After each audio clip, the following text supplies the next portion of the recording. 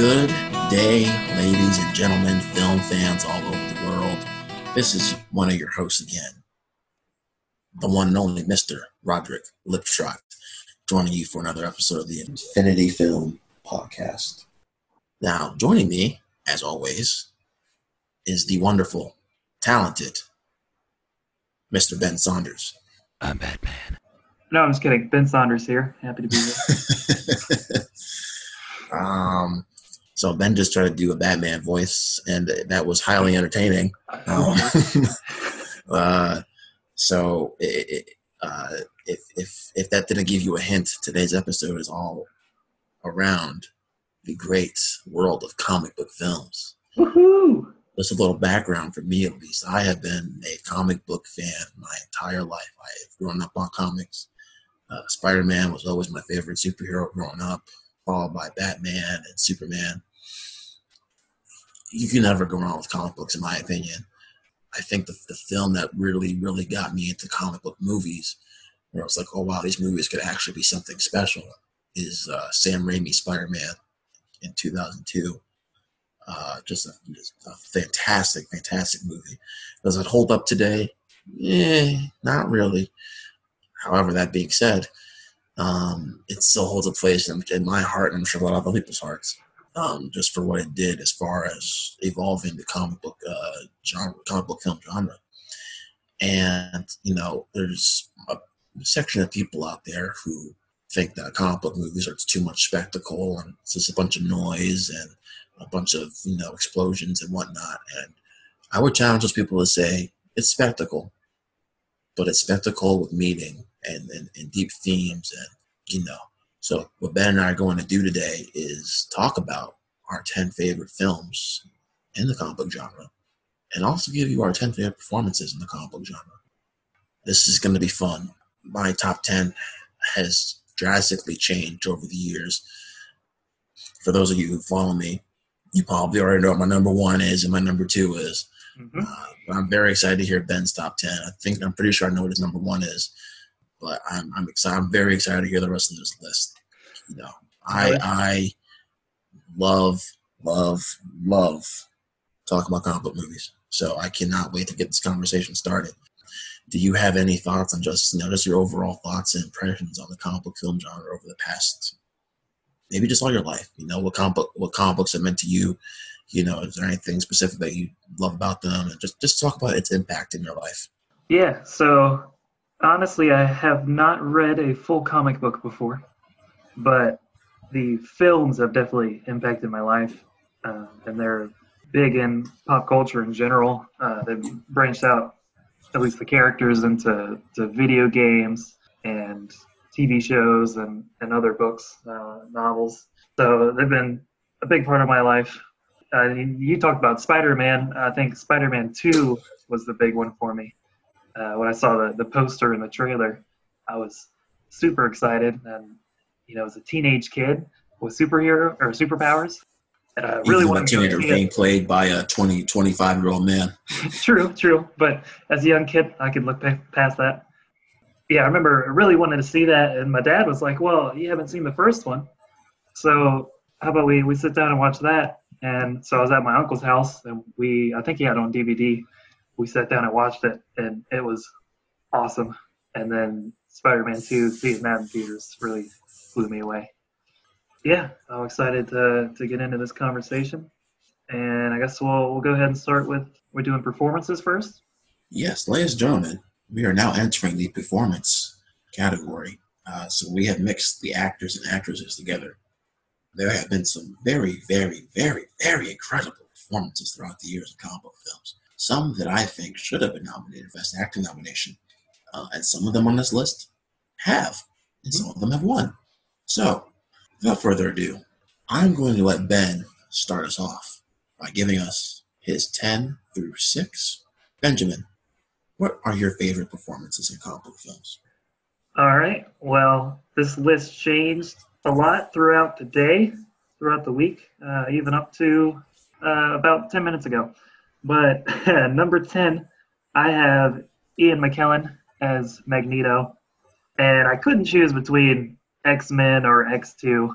His performance across the board is is incredible, and it's just one of Sir Ian McKellen's many iconic roles. From him playing chess opposite Sir Patrick Stewart, and their chemistry of working together and being supervillains, but also they can understand each other's positions. They just want to go about it differently, it seems. Yeah, X-Men and X2, and especially X2 when he works together with, or at least they debate about working together with him and Professor X. We'll move on to number 9, film that'll come up a few times here, Logan, and specifically I have X-23, Daphne Keene's performance. She, as a young girl, she really blew me away with her performance. I didn't know what to expect at first with her being in an R-rated movie with Hugh Jackman, but she was incredible.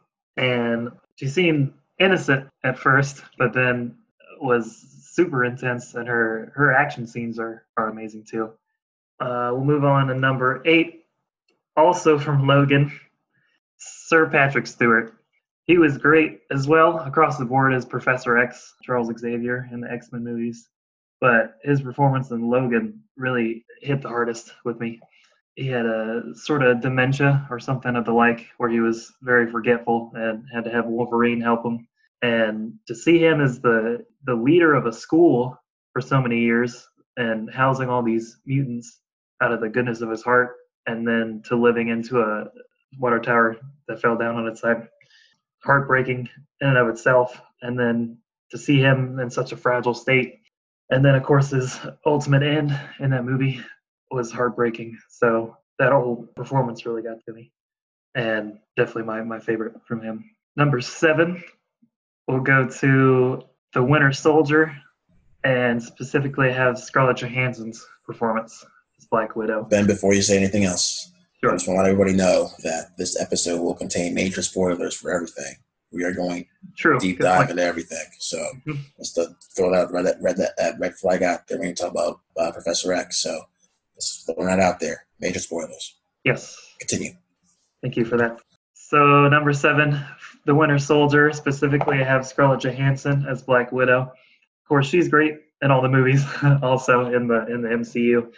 But in The Winter Soldier, it seems like she stepped it up. And her action scenes are incredible. And her acting, she seems so confident in the role now. Whereas in Iron Man 2, of course, she was trying to subvert her actual mission and had an alias. But she really stepped it up here. And her opposite, Chris Evans, they had great chemistry and a little will they, won't they in the movie. Yeah, she's total badass. And her taking on the Winter Soldier under the freeway with her stance with the double pistols, catching him off guard. So yeah, that was a great performance from her. Number 6, from Infinity War, which has a huge cast of characters, but for number 6 specifically, I'm choosing Zoe Saldana as Gamora. She was awesome in the first Guardians of the Galaxy, which also had a great cast. But here specifically, she was given a very big and important role as the daughter of Thanos.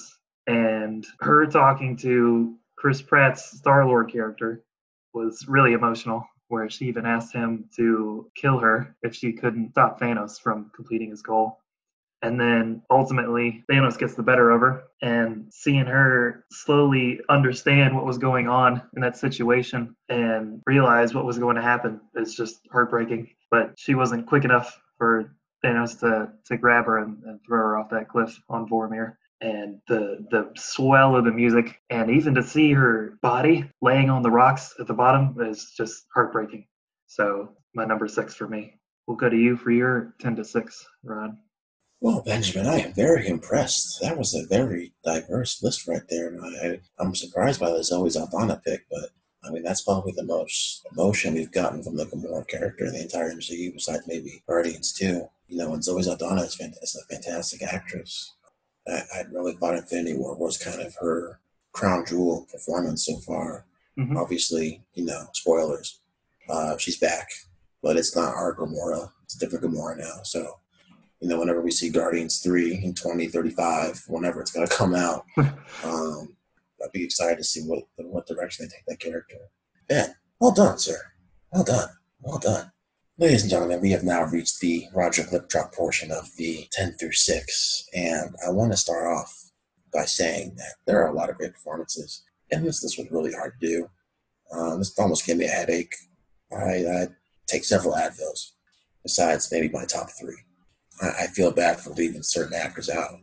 It's that difficult of a list. That being said, though, my number 10, Avatar. I'm cheating a little bit, but I'm going to go with Margot Robbie as Harley Quinn in Birds of Prey and Robert Downey Jr. in Captain America Civil War. For me, Margot Robbie was the best part about Suicide Squad. Her and Will Smith and their chemistry together. Just they're a bunch of performances. But mainly Harley Quinn kind of stole the show from whatever that train wreck of a movie was. So we entered Birds of Prey, and I had my doubts about the movie. I didn't have my doubts about her or the performance, but as the movie as a whole, I was like, I love the movie, and the reason why I love that movie so much is because of her performance. And just seeing, I love seeing when the character delves deep and seeing how she deals with a breakup, physical abuse, I love those movies of characters of just trying to find their place in the world. And Marco brought that in Birds of Prey. And as far as RDJ is concerned in Civil War, I mean, he brought another complex layer to that character that we haven't seen yet. It gets kind of tiring to say, oh man, Robert Downey Jr. was so good as Tony Stark. But to see what he did in Civil War, there are two particular scenes in particular I want to talk about. One is, of course, him finding out about his parents getting murdered and just him not really saying much, but it was his facial expression. And then you saw with the eyes, and then when he asked Cap, did you know? Really, really heartbreaking to see. You felt that anger, and it's in Downey's facial features that you really get that kind of performance. So my number 10, Margot and RDJ in Civil War. Number 9, actor you had on your list, Ben, Sir Patrick Stewart for Logan. A hard performance to watch for sure, just because of the journey that character has been on since the first X-Men. We've been with him for what seems like our entire childhood and through our teenage and adult years now. If I'm not mistaken, he was nominated for a Best Supporting Actor in that movie, if I'm not mistaken. No, he wasn't. He should have been, though. I'm thinking about the Best Screenplay. But a very emotional performance, and, when you find out what his character did in killing all the X-Men, a really emotionally satisfying performance. And a great way for him to go out. His nice swan song. So, Sir Patrick Stewart is my number 9. My number 8, going back to the MCU, talking about one of the best villains in the MCU. It's not Thanos. It's not Loki. Can you take a guess who it is, Benjamin? Can you guess where I'm going with this? I'll give you one guess. It's gotta be Whiplash. It absolutely is Whiplash. No. All right. It's Michael B. Jordan as Eric Killmonger in Black Panther. Yes.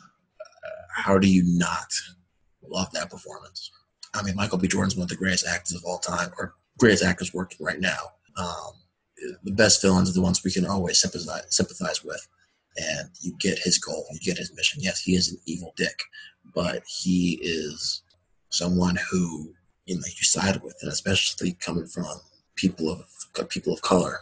I think you really get that message across. And my favorite line in that entire movie is at the end when he and T'Challa's like, "Hey, I can save you," and Michael B. Jordan just goes, "Why? So you can just lock me up and just bury me in the oceans with my ancestors," because they knew that death was better than bondage.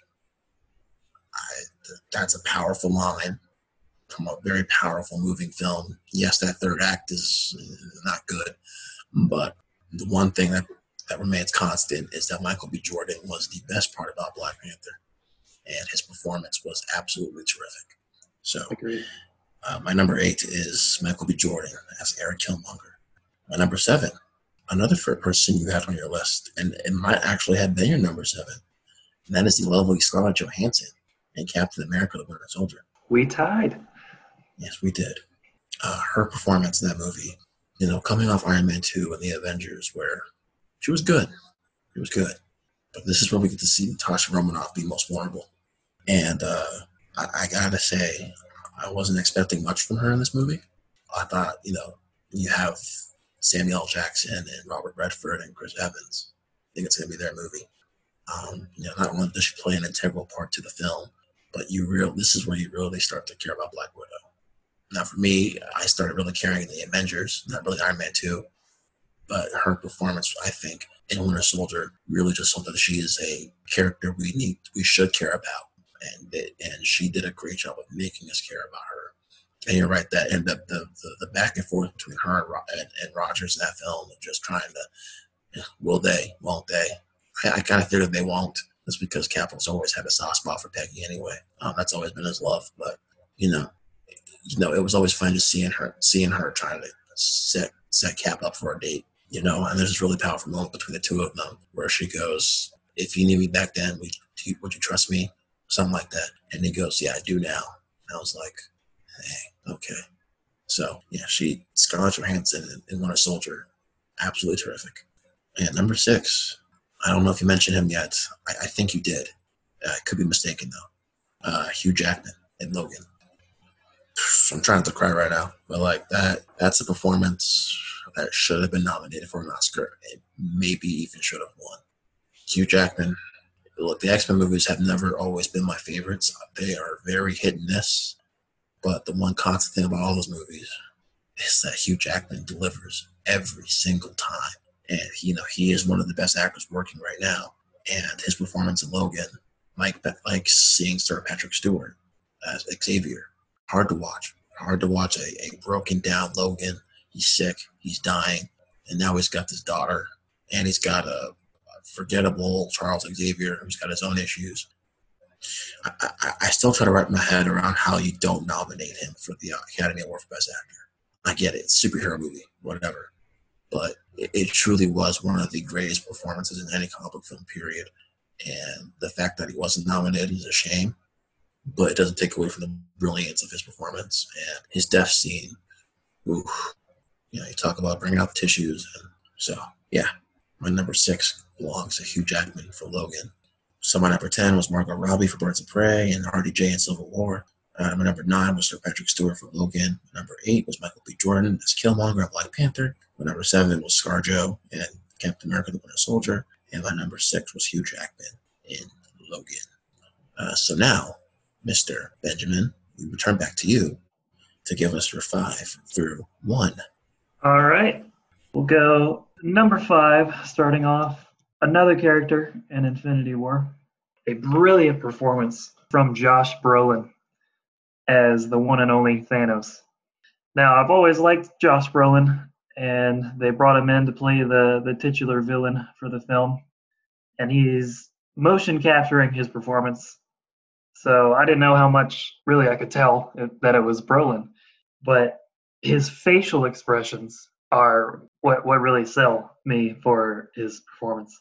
And even there's one scene with one tear that he was able to pull off. And learning his background, it's really a Thanos movie, even though the Avengers take up a lot of the time.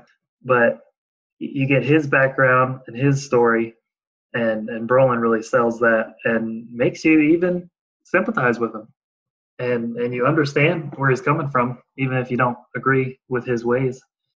Also, just from the opening, he decimates Asgard and its people on that ship. And I know plenty of you have seen the movie, but I want to read the opening quote from him. He says, "I know what it's like to lose, to feel so desperately that you're right, yet to fail nonetheless. It's frightening. Turns the legs to jelly. I ask you, to what end? Dread it? Run from it. Destiny arrives all the same. And now it's here. Or should I say, I am." Just from that opening quote, I knew we were in for something good, and Josh Brolin delivered. So that was number 5. Number 4, or another performance from an actress I've had earlier, Scarlett Johansson, and this time it's from Endgame. She gave a very powerful performance. She starts off as what seems like the temporary leader of the Avengers, leading the war room talks. And on the last episode, you had mentioned her even giving a great performance trying to eat a peanut butter sandwich, and she's having a tough time because of all the drastic events that have happened and how tough the last 5 years have been for her. You can see throughout that film the choices she makes and her reconnecting with Hawkeye, who has gone rogue as Ronin, and she gets him back in the game. And then, of course, her ultimate sacrifice, which made me tear up. Fighting her friend Hawkeye, they went back and forth on who should make that ultimate sacrifice to get the stone, but ultimately it was her who jumped off that cliff, and it was very sad to see her go. I know we're getting a prequel, hopefully in a few months, but yeah, that was a very strong and powerful goodbye to her. And from Iron Man 2, introduced very early. She may not have had many or any superpowers, but she gave great performances, and I think they did her character well and did her justice in the end. Number three, this is where I have Hugh Jackman, specifically in Logan, appear. It was such a hard hitting performance. This was the first rated R X-Men that wasn't Deadpool, but that involved several other X-Men. I think they used it well. Of course, they have the occasional, since we're rated R, we can throw in this scene. But I think many of the curse words that he uses, he saves it for real effect when he's really angry. And of course, it gets bloody and gory, but that even furthers his anger and makes you see his real potential as Wolverine.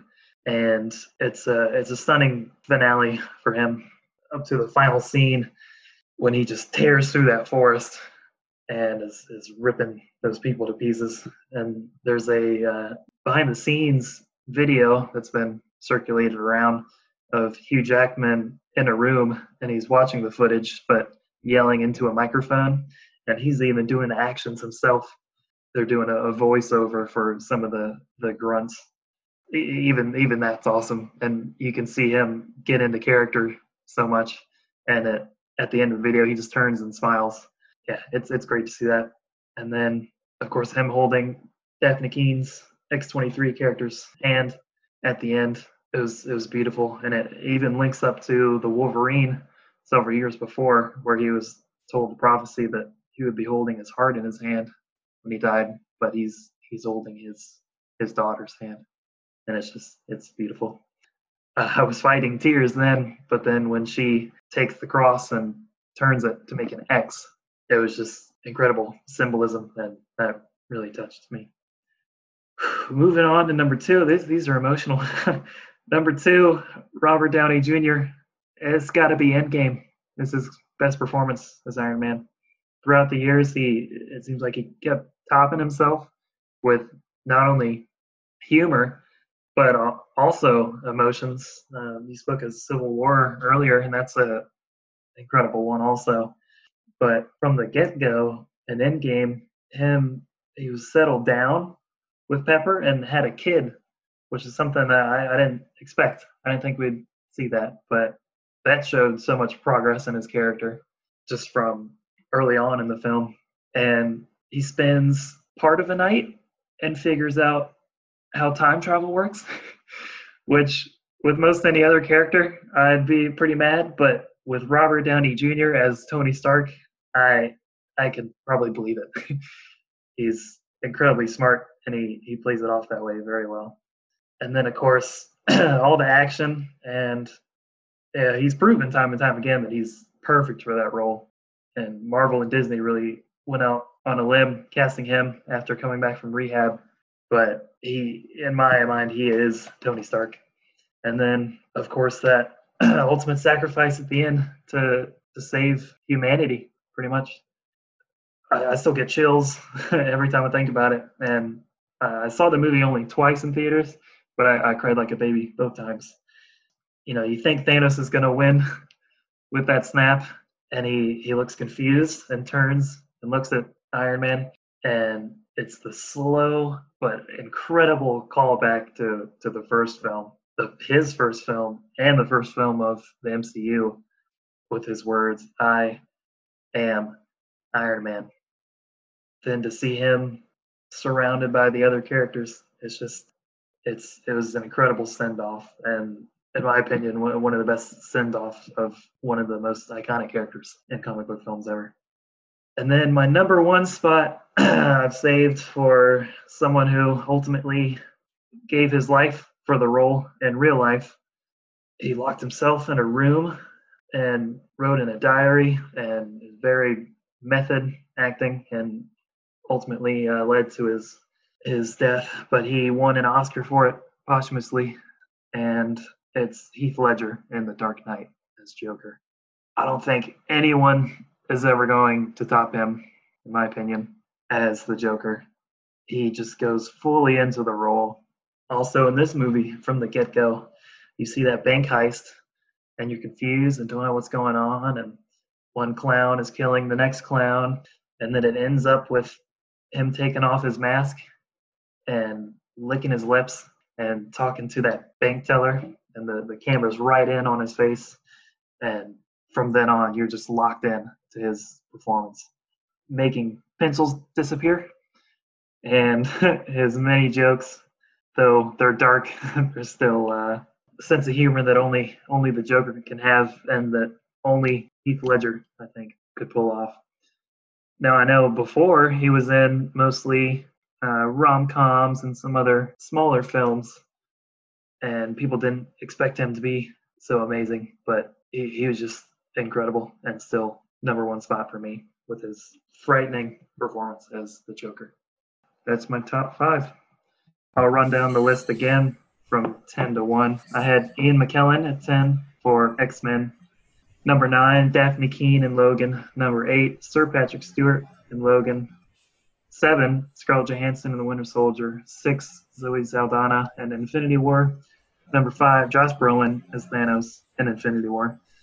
Number 4, Scarlett Johansson in Endgame. 3, Hugh Jackman in Logan. 2, Robert Downey Jr. in Endgame. And 1, Heath Ledger in The Dark Knight. I can say that you and I are probably going to have some overlap, just maybe in a little bit of a different order. But you are missing a performance that I will not. I will make sure you do not forget to leave them off your list next time. Yes, because you have inappropriately left off a very important performance, in my opinion. All right. So, with that being said, Benjamin, a very, very great and diverse top five, and a very great list overall. But I cannot let you get away with leaving out a certain performance. But I'll get to that when I get to it. So, ladies and gentlemen, I'm back. Let's get into the top five, shall we? Ben had this as his number 4. I have it as my number 5. And that is the lovely Scarlett Johansson in Avengers Endgame. Talked a little bit about her performance in the last episode. So what I'll say here is she saved her best performance for her second to last outing.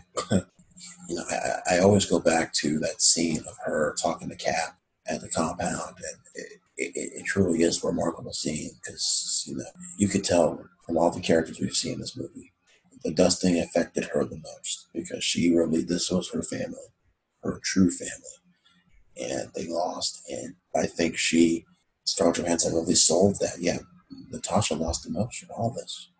Yeah, so Scarlett Johansson will be my number 5. Moving up to number 4 was Ben's number 5, and that is Josh Brolin as Thanos in Avengers Infinity War. There is only one other great CGI performance that you could really say is deserving of an Oscar, and that's Andy Serkis as Caesar in the Planet of the Apes trilogy. Make that 2, and that's Josh Brolin, because yes, he's a CGI purple grimace trying to steal some magic gems. But I want to go to a scene that Ben touched on, and that is the sacrifice of Gamora. And you could tell how much that really, really affected him. That he actually truly loved her, and those tears felt real. That pain felt real. His whole mission, his whole journey, his whole purpose, you felt it. And it's not because of the CGI. It's because of Josh Brolin's performance. he was convinced that he was the only person to bring balance in the universe. So yes, was he an egotistical maniac? Yeah. Was he insane? Yes. Was he wrong? Yes. But he still fell for him. And that is why and that is mainly because of Josh Brolin. So Josh Brolin is my number 4. Number 3 is Ben's number 1, and that is Heath Ledger in The Dark Knight. Heath really, really, really lost himself in this performance. I always laugh because I just think about him in that nurse's outfit walking away while the hospital's blowing up, and him trying to make it blow up because of the detonator wasn't working, but which was actually unscripted. That I knew. That's right. Thank you. But I mean, you talk about my favorite scene from Heath.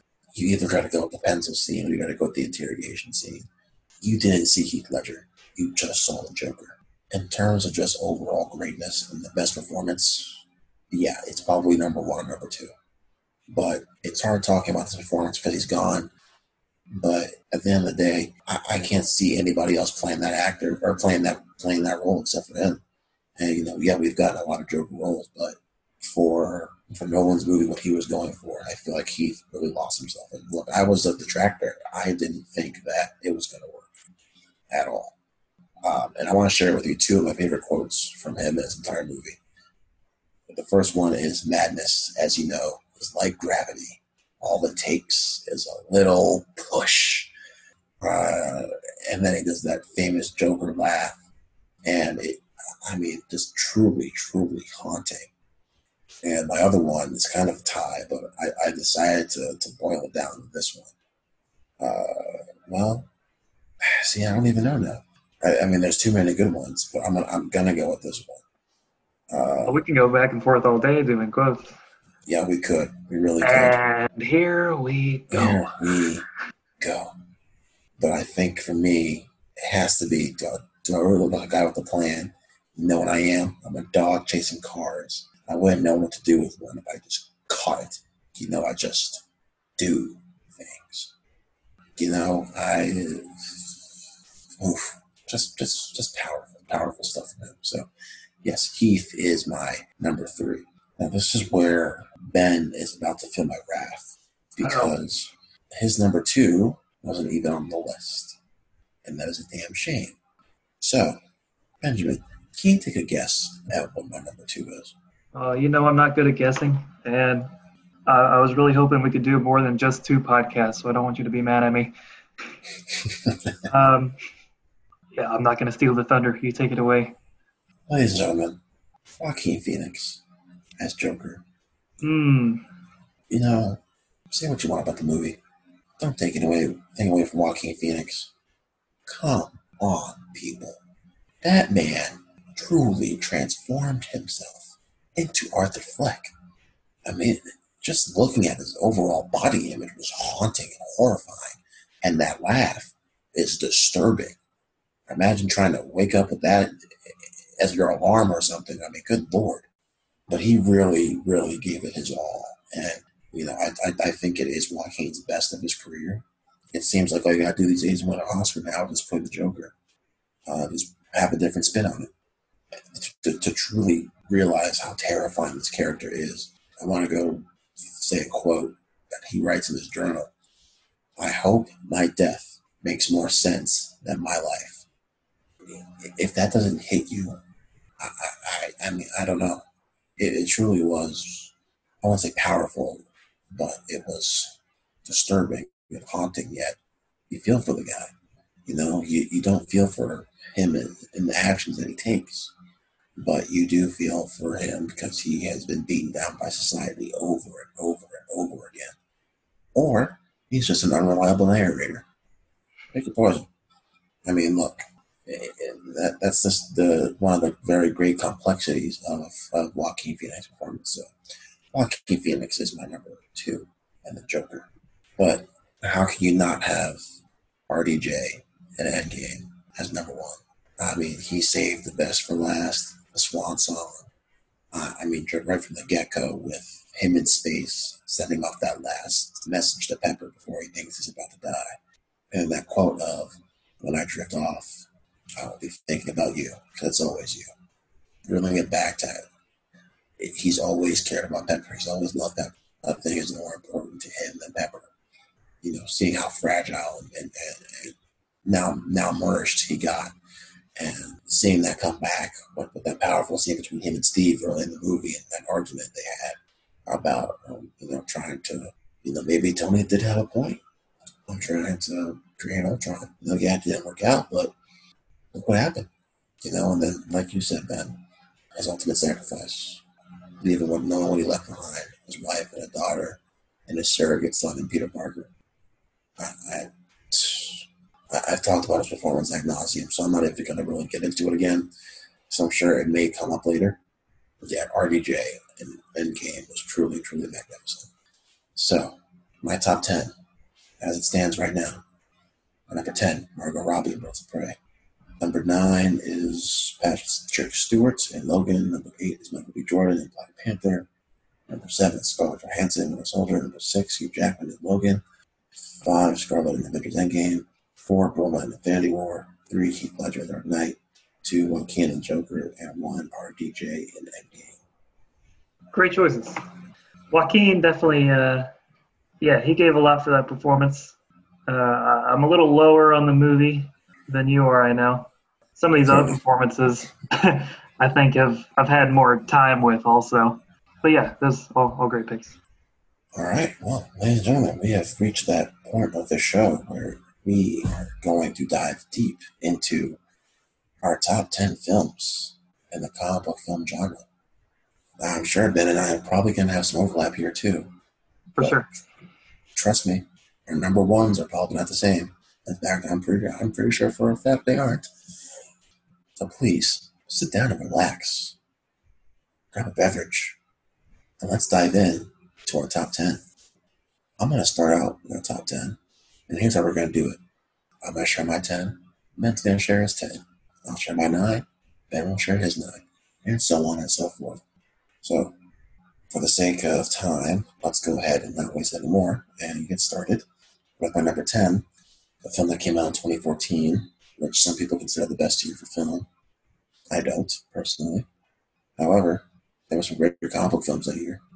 Guardians, Winter Soldier, Amazing Spider-Man. I'm sorry. No. But the real standout of 2014, X-Men Days of Future Past. A truly, truly emotional film. A film that really shouldn't have worked. It didn't work. Directed by Bryan Singer, who, we know he's got some issues now. But what he did with that movie was nothing short of pure brilliance. And it was a lot more character-driven than I thought it was going to be. And when the action did happen, it felt right. It felt like it had meaning. It just wasn't there to just have an action scene. And everyone gave a great performance. I still think it's the single best X-Men film as a group. So yeah, number 10 is X-Men Days of Future Past. Cool. Well, my number 10, we're going back to 2008, and it's the one that started the Marvel Cinematic Universe, as we know today. Iron Man. Disney and Marvel, like I said earlier, took a chance on Robert Downey Jr. They had locked in Jon Favreau as director, who had directed such things as Elf. So that seemed a bit of a odd choice as well. But he came and delivered a great product with him and Robert Downey. And I believe they had a script, but a lot of it was improvised also, as they were pushing to meet a deadline for release that year. And I mean, just knowing that is incredibly impressive.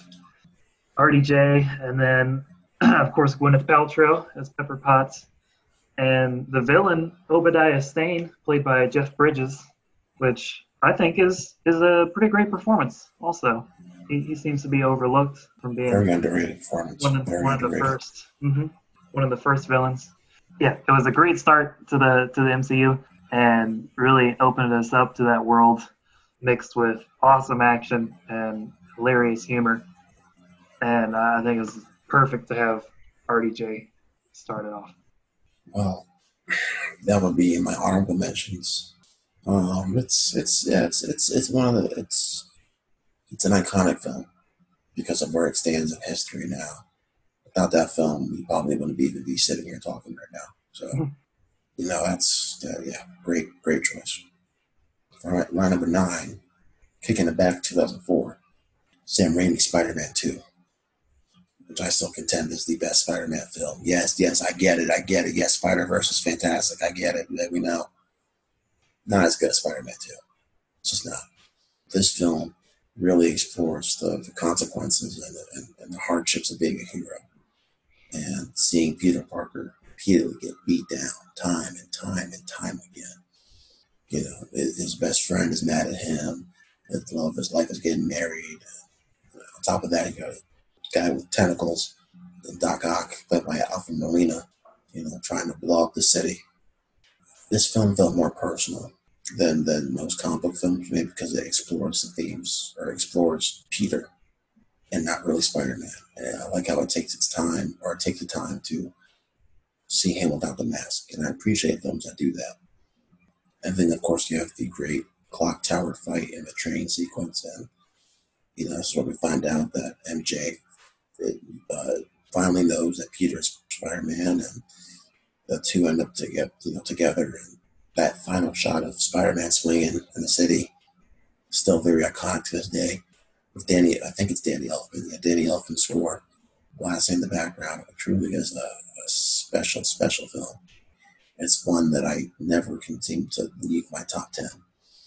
So my number 9 is Sam Raimi's Spider-Man 2. Great choice. Might talk about that one later. Spoiler alert.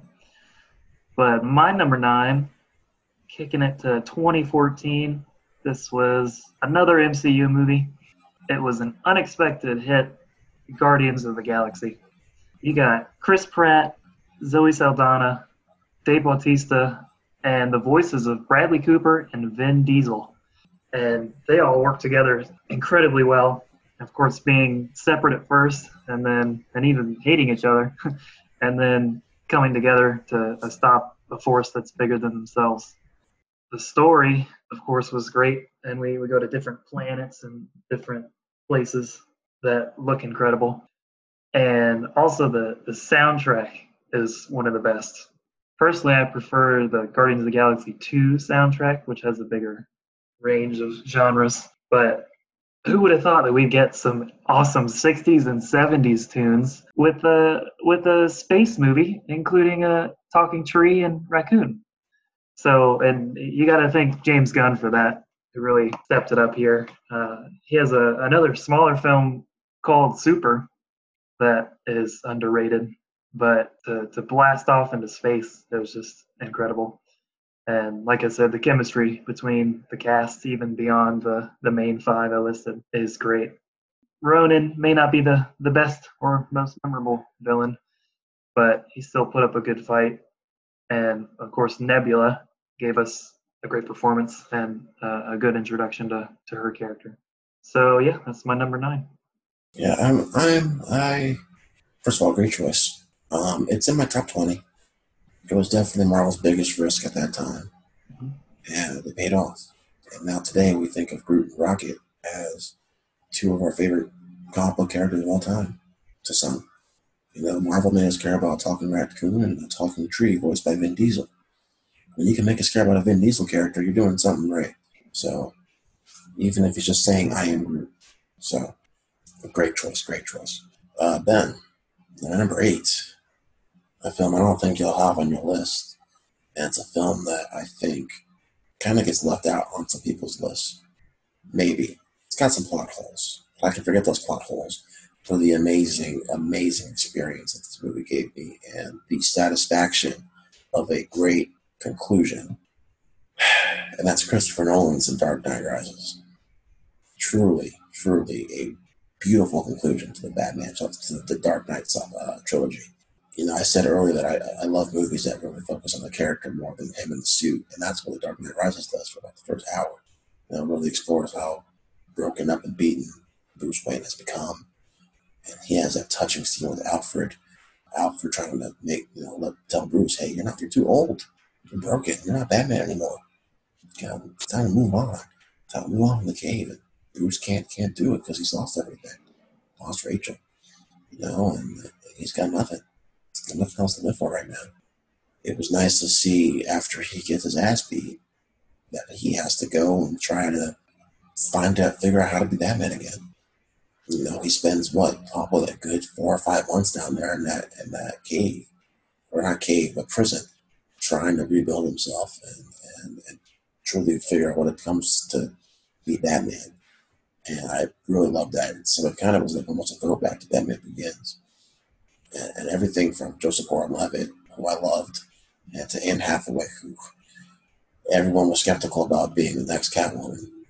She pulled it off. She was great.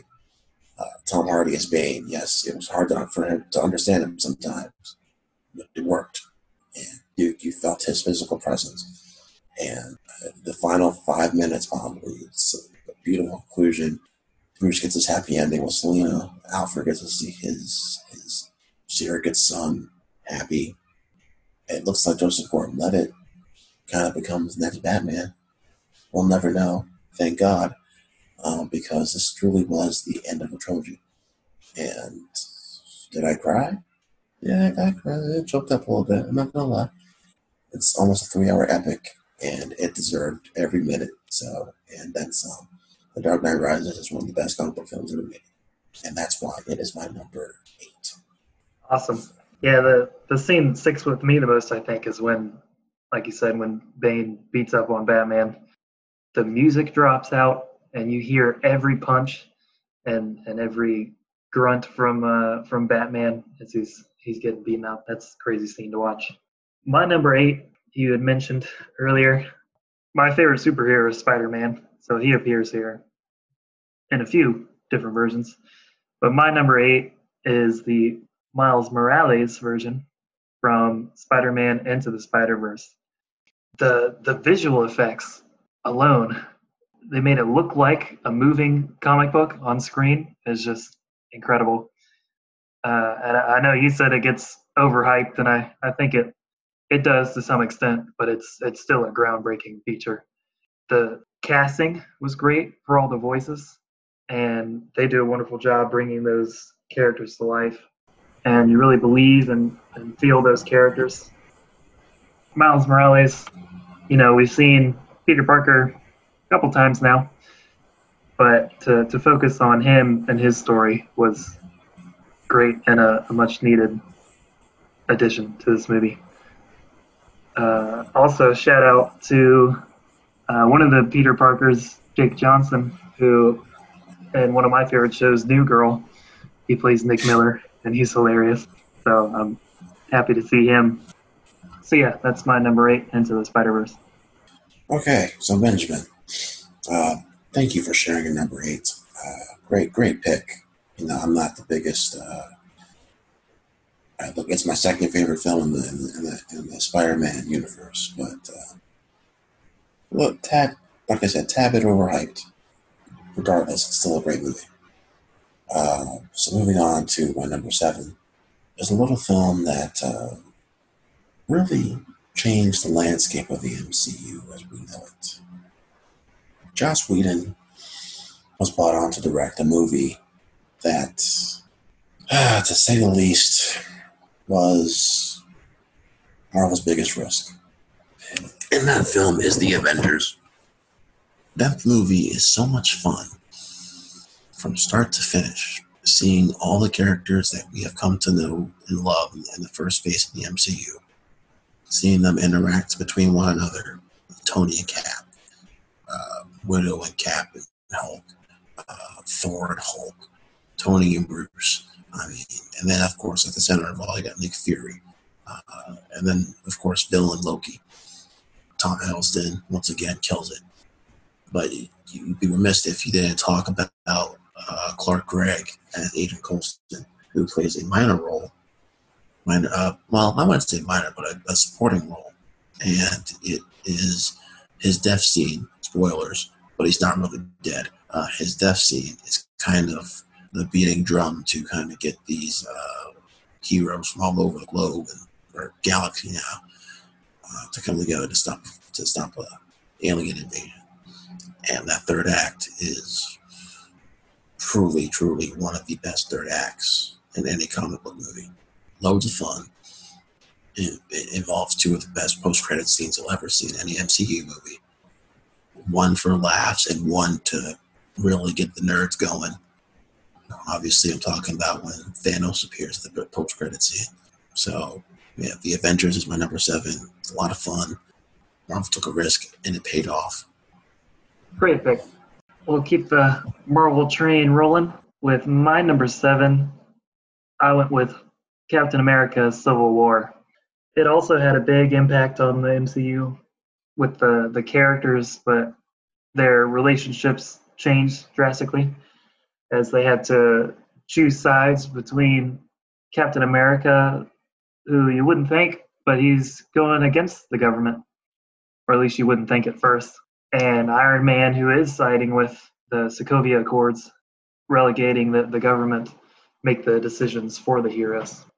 They team up or they make teams, and that airport battle at the end where they fight against each other is incredible. It's one of the best battles in superhero movies, and it's not at the end. It's in the second act. Okay. I'm sorry. That's true. Second act, where the heroes fight each other, which you didn't think you'd see before they announced this movie. And then moving on to the third act, which is the more emotionally impactful act in the film.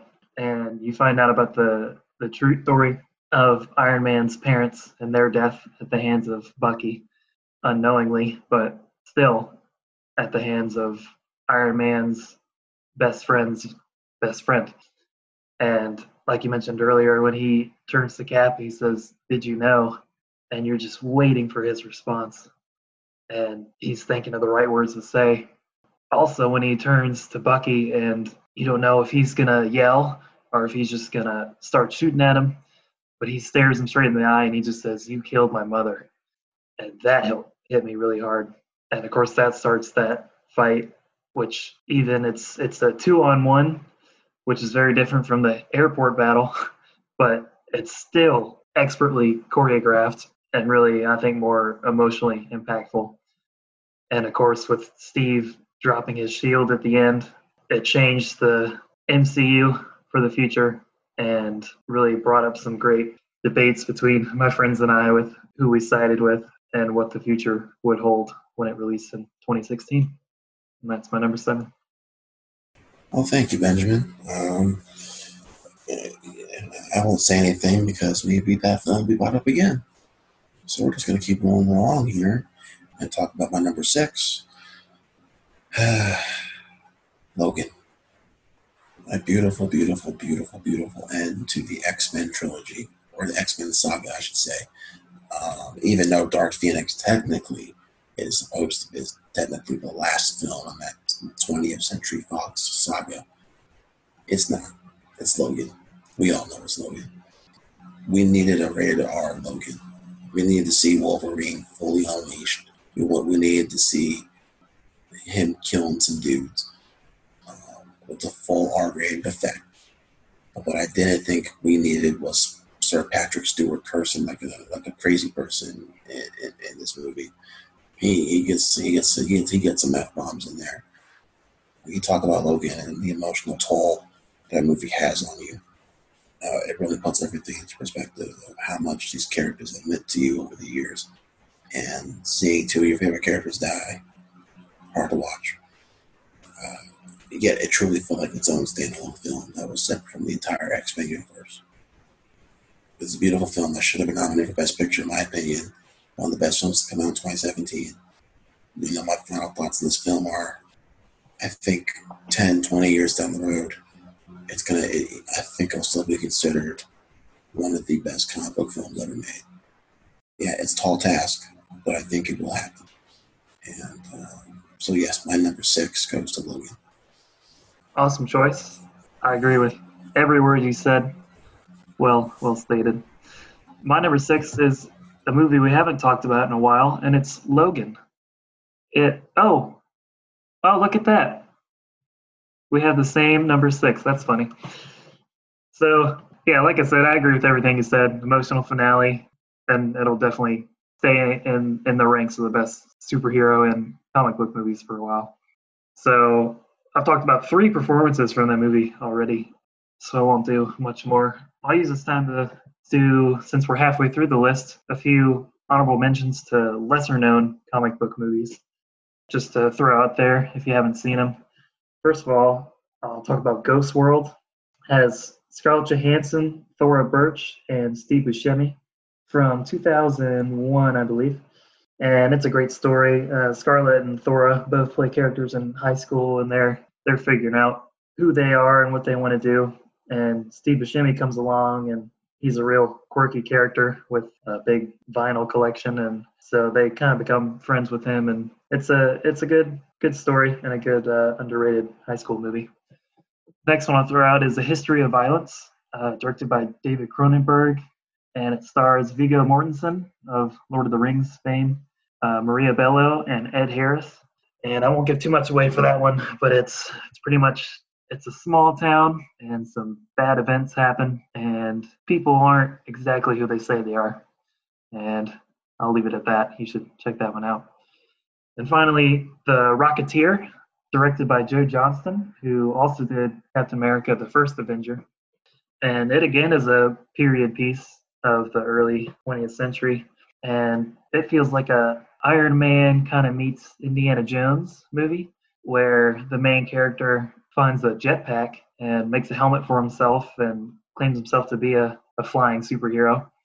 But the Nazis also have other plans, and they want his jetpack, and he gets involved in a big story.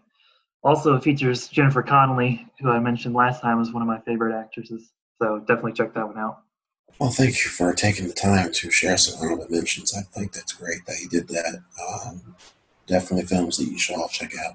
If I were to have some honorable mentions, just to name out a couple: Watchmen, Iron Man 3, and Shazam, probably. Even though Shazam is universally loved, I feel like it doesn't get the attention it deserves. Like Iron Man 3 and also Watchmen, which is criminally underrated, one of Zack Snyder's best films. And I'm not the biggest Zack Snyder fan in the world, but he really pulled something off. A masterpiece in the comic book film of Watchmen. So those are kind of my 3 films that kind of maybe not underrated but overlooked, especially Iron Man 3. Good lord. But anyway, we're not here to talk about some honorable mentions. We're here to talk about our top 10 favorite films in the comic book genre, and we are inching close to the finish line. So let's start with my number 5, or continue with my number 5, a film that most people probably consider it's still the best comic book film ever made, and that is Christopher Nolan's The Dark Knight. Now, for me, yes, for a while it was, but there have been some other films that have come out that have been better. But this is a comic book movie that doesn't even feel like a comic book film. This really is a crime thriller with a vigilante and a guy dressed in makeup. That's honestly how I feel about it. Yes, it has Batman in it, but it's so much more complex. It really is about cleaning up the mob, cleaning up the city, dealing with these corrupt, who's corrupt, who's not. It really dives deep into with these powerful performances, especially Heath Ledger, like we talked about already. Maggie Gyllenhaal stepping in like Rachel Dawes for Katie Holmes, and she knocked it out of the park. Aaron Eckhart, look, he's a great actor. Didn't really recover after his performance in this. Truly a remarkable performance as Two-Face. And yeah, Morgan Freeman, Michael Caine, Christian Bale, all great, all great.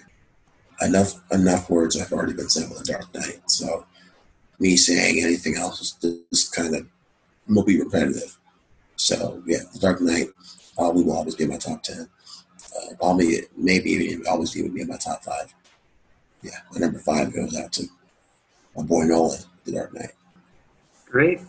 My number 5, another MCU movie. It seems to pop up a lot between us, but this one was a great theater experience also. And it sees Captain America thrust into the modern world as he struggles with learning about the dangers of technology and security. And it's his second in his own trilogy. It's The Winter Soldier. I already talked about Scarlett Johansson's performance is incredible in there. But like I said, Cap's story focuses on him being thrust into this modern world, and it has a thriller spy feel to it. And going against the government, he learns about some of the secrets they've been having for or holding for many years. And it's awesome that they got Robert Redford to be the villain in this movie, who I wouldn't have thought would be in a superhero movie, but he does a great job. And also, I want to talk about Henry Jackson's score. It's full of rhythmic drums and low drones, but it really fits the mood. And the Winter Soldier's main theme is one of my favorites, honestly, in the MCU. It sounds mechanical, like his arm, and there's some parts, it's a synthesizer, I think, or some type of instrument, and it almost sounds like screams, like his victims. And it's just really eerie and really gets to you. And almost every time he appears on screen, it seems to play and, let you know he's there. And of course, the twist with Bucky being the Winter Soldier, and the other twist with S.H.I.E.L.D. being infiltrated by Hydra all those years ago. That'll never leave my mind of that theater experience. I saw it with one of my friends, and both of our jaws dropped, and that was just incredible. And yeah, that's my number 5, The Winter Soldier. Well, thank you, Benjamin. That's the one it's probably in my top 15. It's hard to kind of leave out. I struggle with, my top 4 kind of MCU films. I've kind of always been the same. I struggle with what comes after the Avengers, but Winter Soldier, Ragnarok, Far From Home, I kind of all have in that 5th spot. But yeah, to have Winter Soldier in the top 5 deserves a spot, maybe even a little bit higher. Can't go wrong with Winter Soldier. Truly a game-changing film from the MCU. So my number 4 is a movie that came out last year, directed by comedic director Todd Phillips, starring the great Joaquin Phoenix. That's Joker, a film that gets a lot more hates, it seems like, than it deserves. I really don't understand. If you don't like the movie, that's fine. But there seems to be people out there who just want to hate it just to hate it. And I don't get that. Look, it's a character study. This film it's not really a plot. It's a character study about this man descending into madness. Having a bad day after having a bad day after having a bad day. And when things seem to be going right for him, wait, no. His day gets even worse. And then the character of Arthur Fleck is unreliable as heck. I love the twist with the Zazie Beetz character. Why am I forgetting her name? Anyway, I love the twist with how that whole relationship was pretty much just imagined in his head. And then, of course, the final act with him finally becoming the Joker, and the talk show scene probably being my favorite scene of the entire movie. That scene, or the stairwell scene with him, dancing on that stairwell. So throughout the movie, you see him kind of slowly walking up those stairs, but now seeing him come down the stairs with a different mood, I love that. He's happy. He feels free for the first time. He's just, doesn't really have a care in the world anymore. Because he's kind of been lied to his whole life, and he's crazy, and you feel for the guy until he starts killing people. But this was truly one of the greatest character studies I've ever seen in film. So that's why I have Joker as my number 4, and a beautiful score, by the way, beautiful score that deserved the Oscar win. Hildur Godendottir, I think is how you pronounce it, something like that. I hope so. Yeah. I apologize if I butchered that.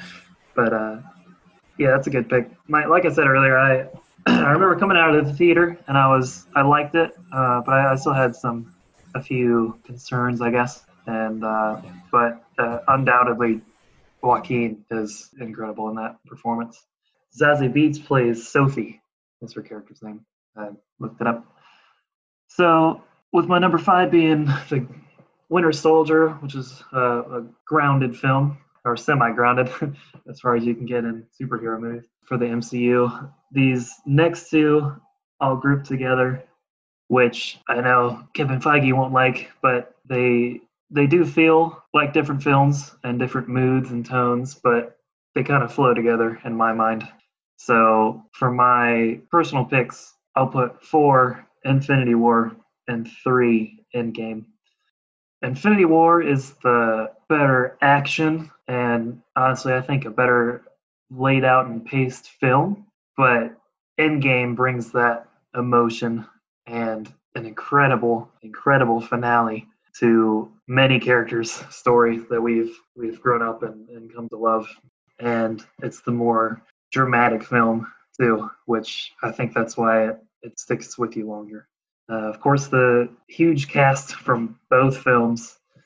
They filmed back to back over like 8 months, I think it was, a long time, and it's crazy too. It starts with Infinity War. Of course, Thanos shows up, but you get some of the humor and the fun in the beginning of a normal Marvel film, but then things start to go pretty bad, and the attacks on New York and cities around the world, it gets worse, and ultimately ending up in the decimation, the snap of Thanos at the end was pure craziness. And I remember walking out of the theater and I talked to my friends for like an hour and a half out in the parking lot late at night, wondering where it would go, and also just talking about how the Russo brothers had created such an awesome film. The previous two, Civil War and Winter Soldier, of course, we talked about were incredible, but it's crazy they brought all those threads together for Infinity War and tied them up very nicely for Endgame, and even tied up threads from previous movies and callbacks all the way to Iron Man in 2008. It was just awesome. And I know I've talked about Endgame a couple times, and it'll probably come up again later this episode. But yeah, that's my number 4 and 3.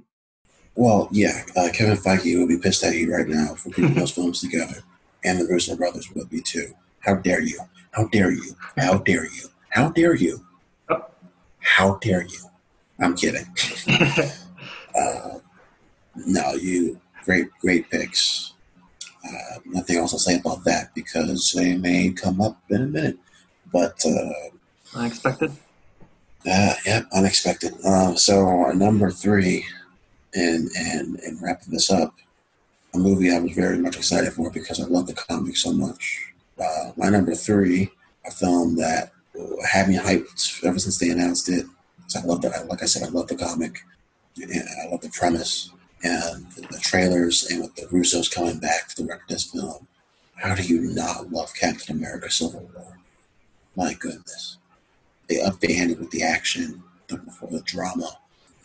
I talked about this film yesterday because it is one of my favorite films of all time.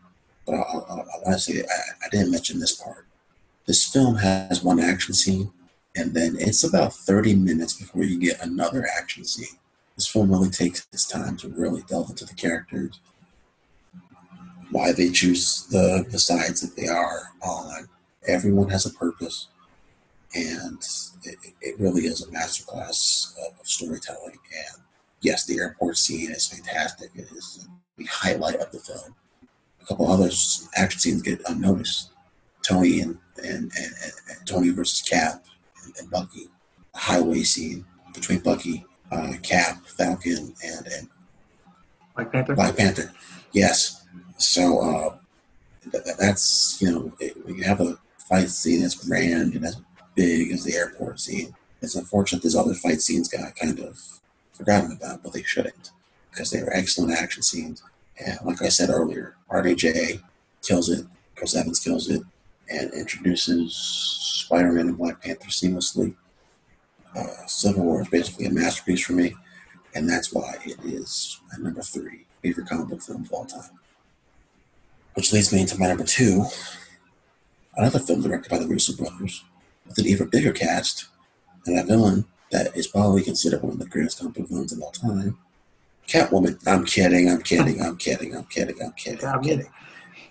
Daredevil. Nah, I'm just kidding again. Just kidding again. Oh, gosh. Avengers: Infinity War. Obviously,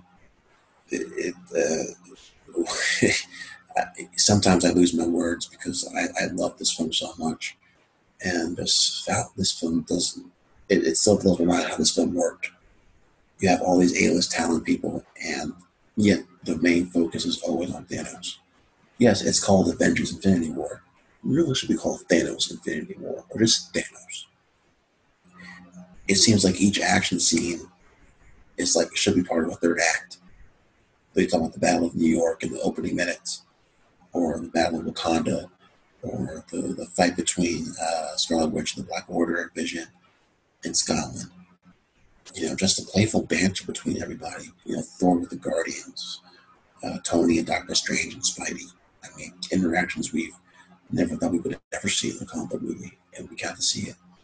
Alan Silvestri's score is beautiful. This film is probably the Russo's most beautiful film they've done. Visually, visual spectacle for the eyes, and an ending that will leave, it left everybody in tears. A snapping. I still can't believe Disney had the balls to pull it off. I didn't think they would do it. They would find some kind of cop-out way to do it. And Thor, through Stormbreaker and Thanos' chest, you're like, okay, well, Disney-fied, and it didn't. And the snap happened. And it left audiences a puddling mess for an entire year. And left us pondering on what the heck was going to happen in the next installment. It's too bad the next installment's on my list. So, moving on to number one. Yeah, it's too bad. So moving on to your number two, Benjamin. So my number two, I had mentioned in the intro of the episode, Spider-Man 2. I remember seeing that in theaters, and that was a really big deal with Spider-Man a couple years for Halloween, I believe, including the web shooter with the silly string shooting out. That was fun. Yeah, the film is awesome, and how it balances school life and just normal civilian life with being a superhero in New York City. And Tobey Maguire really portrays that well. Then you got Kirsten Dunst as his girlfriend, who he's trying to spend time with her and make her feel wanted, but also knowing that he has an ability that could help him be out there and saving lives in New York City. And just that dichotomy and seeing his decisions change throughout the film, that's really grounded in human emotion, and that's what makes it so powerful. And I rewatched it again the other day, the flashback with his Uncle Ben, more of a dream sequence, I guess. He's talking to him, and you get that iconic line, with great power comes great responsibility. And that's a wonderful tagline for this movie. Yeah, that's my number two, Spider-Man 2. Oh, I'm glad that you have Spider-Man 2 that high up. It truly is one of the best Spider-Man films of all time, and one of the best comic book films of all time.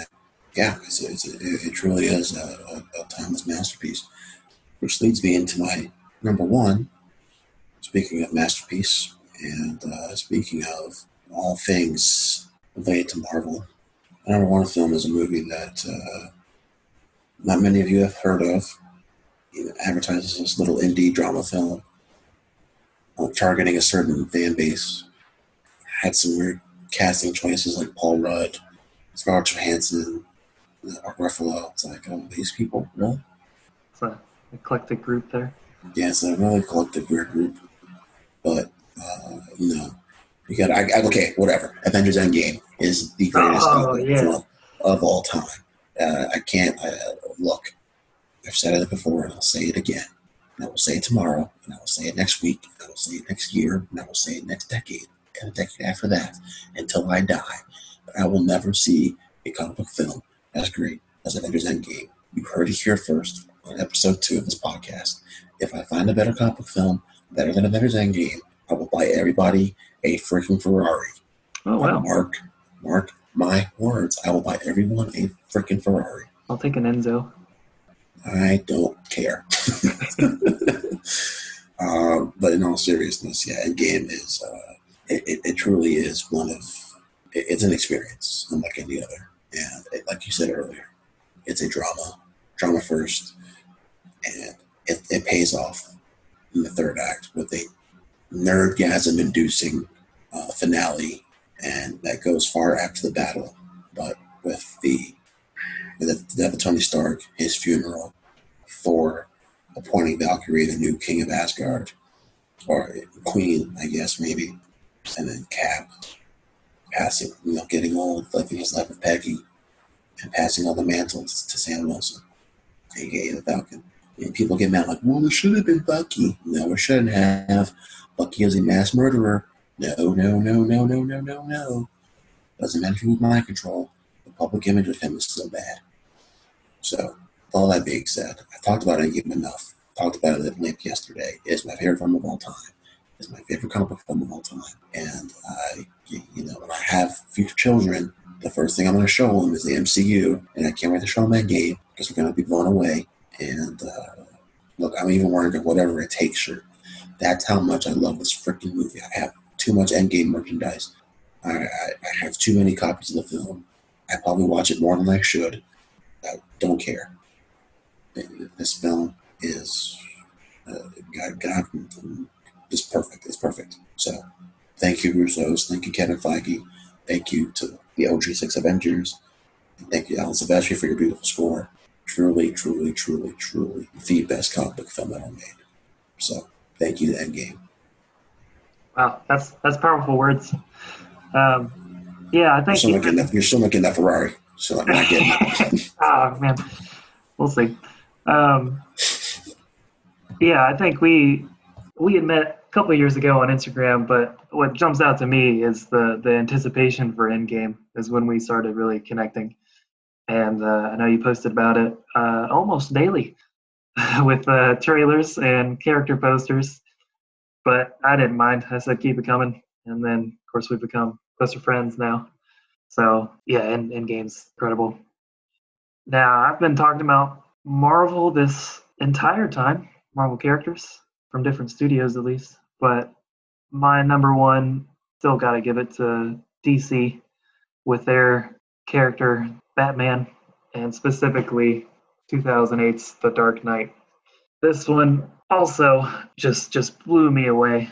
I really like how it's grounded, and a lot of superhero movies go epic, which I love those too.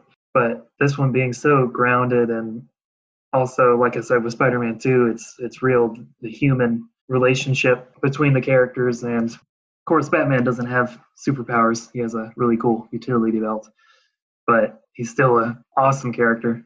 And you get awesome performance from Christian Bale in the titular role. And then we've talked about Heath Ledger as the Joker. And like we said before, Maggie Gyllenhaal, Aaron Eckhart, Gary Oldman as Commissioner Gordon, which I think was great casting as well. And all of them come together to make a great film. I mean, every time you see Joker on the screen, it's chill-inducing, and you never know what he's going to do. And the themes of the movie too, like I said, they try to stay grounded about heroes and villains, and whose side are you really on? And it all just culminates into a fantastic film, in my opinion. And I'll leave you with one of the best endings to a movie ever, but especially for comic book movies. The quote that Jim Gordon tells his son as the Dark Knight rides off in his bat cycle. He says, "He's the hero that Gotham deserves, but not the one it needs right now. So we'll hunt him. Because he can take it. Because he's not a hero. He's a silent guardian, a watchful protector, a dark knight." And after Hans Zimmer, his beautiful score cuts off and the screen fades to black, you're just left thinking over the entire movie and how far you would go in these circumstances and what you would do if you were in the shoes of Batman, Bruce Wayne. So that's my number one, The Dark Knight. All right, Benjamin. Well, I had a feeling it was either going to be The Dark Knight or Spider-Man 2, and that was correct. Mm-hmm. Great list. So to run down my list one more time, number 10 is X-Men Days of Future Past. Number 9 is Spider-Man 2. Number 8, The Dark Knight Rises. Number 7, The Avengers in 2012. Number 6, Logan. Number 5, The Dark Knight. Number 4, Joker. Number 3, Captain America Civil War. Number 2, Avengers Infinity War. And number 1, the beautiful, wonderful, indie darling, Avengers Endgame. Great. My rundown: number 10, Iron Man; 9, Guardians of the Galaxy; 8, Spider-Man Into the Spider-Verse; 7, Captain America: Civil War; 6, Logan; 5, Captain America: The Winter Soldier; 4, Avengers: Infinity War; 3, Avengers Endgame; 2, Spider-Man 2; and 1, The Dark Knight. Or should I say, The Dark Knight? Oh, all right. That was a better Batman voice than we did at the beginning. Okay, that's good. With that being said, all good things must come to an end, and episode 2 is now complete. We could do this all day, but I must get some sleep, and so must Ben. Yeah. So thank you for joining us in episode 2 of this wonderful, wonderful podcast that we love doing. We hope that everyone out there is staying safe, wearing your mask, not going to parties. Please be safe out there. Watch a movie. Catch up on your shows. Ben, any closing thoughts before we head out? Same thing. Thank you, everyone, for listening. Please stay safe, stay healthy. Thank you. Look forward to talking again in the next episode. All right, ladies and gentlemen, so that was Ben Saunders. I am Roger Bleptron. Stay safe, and good night.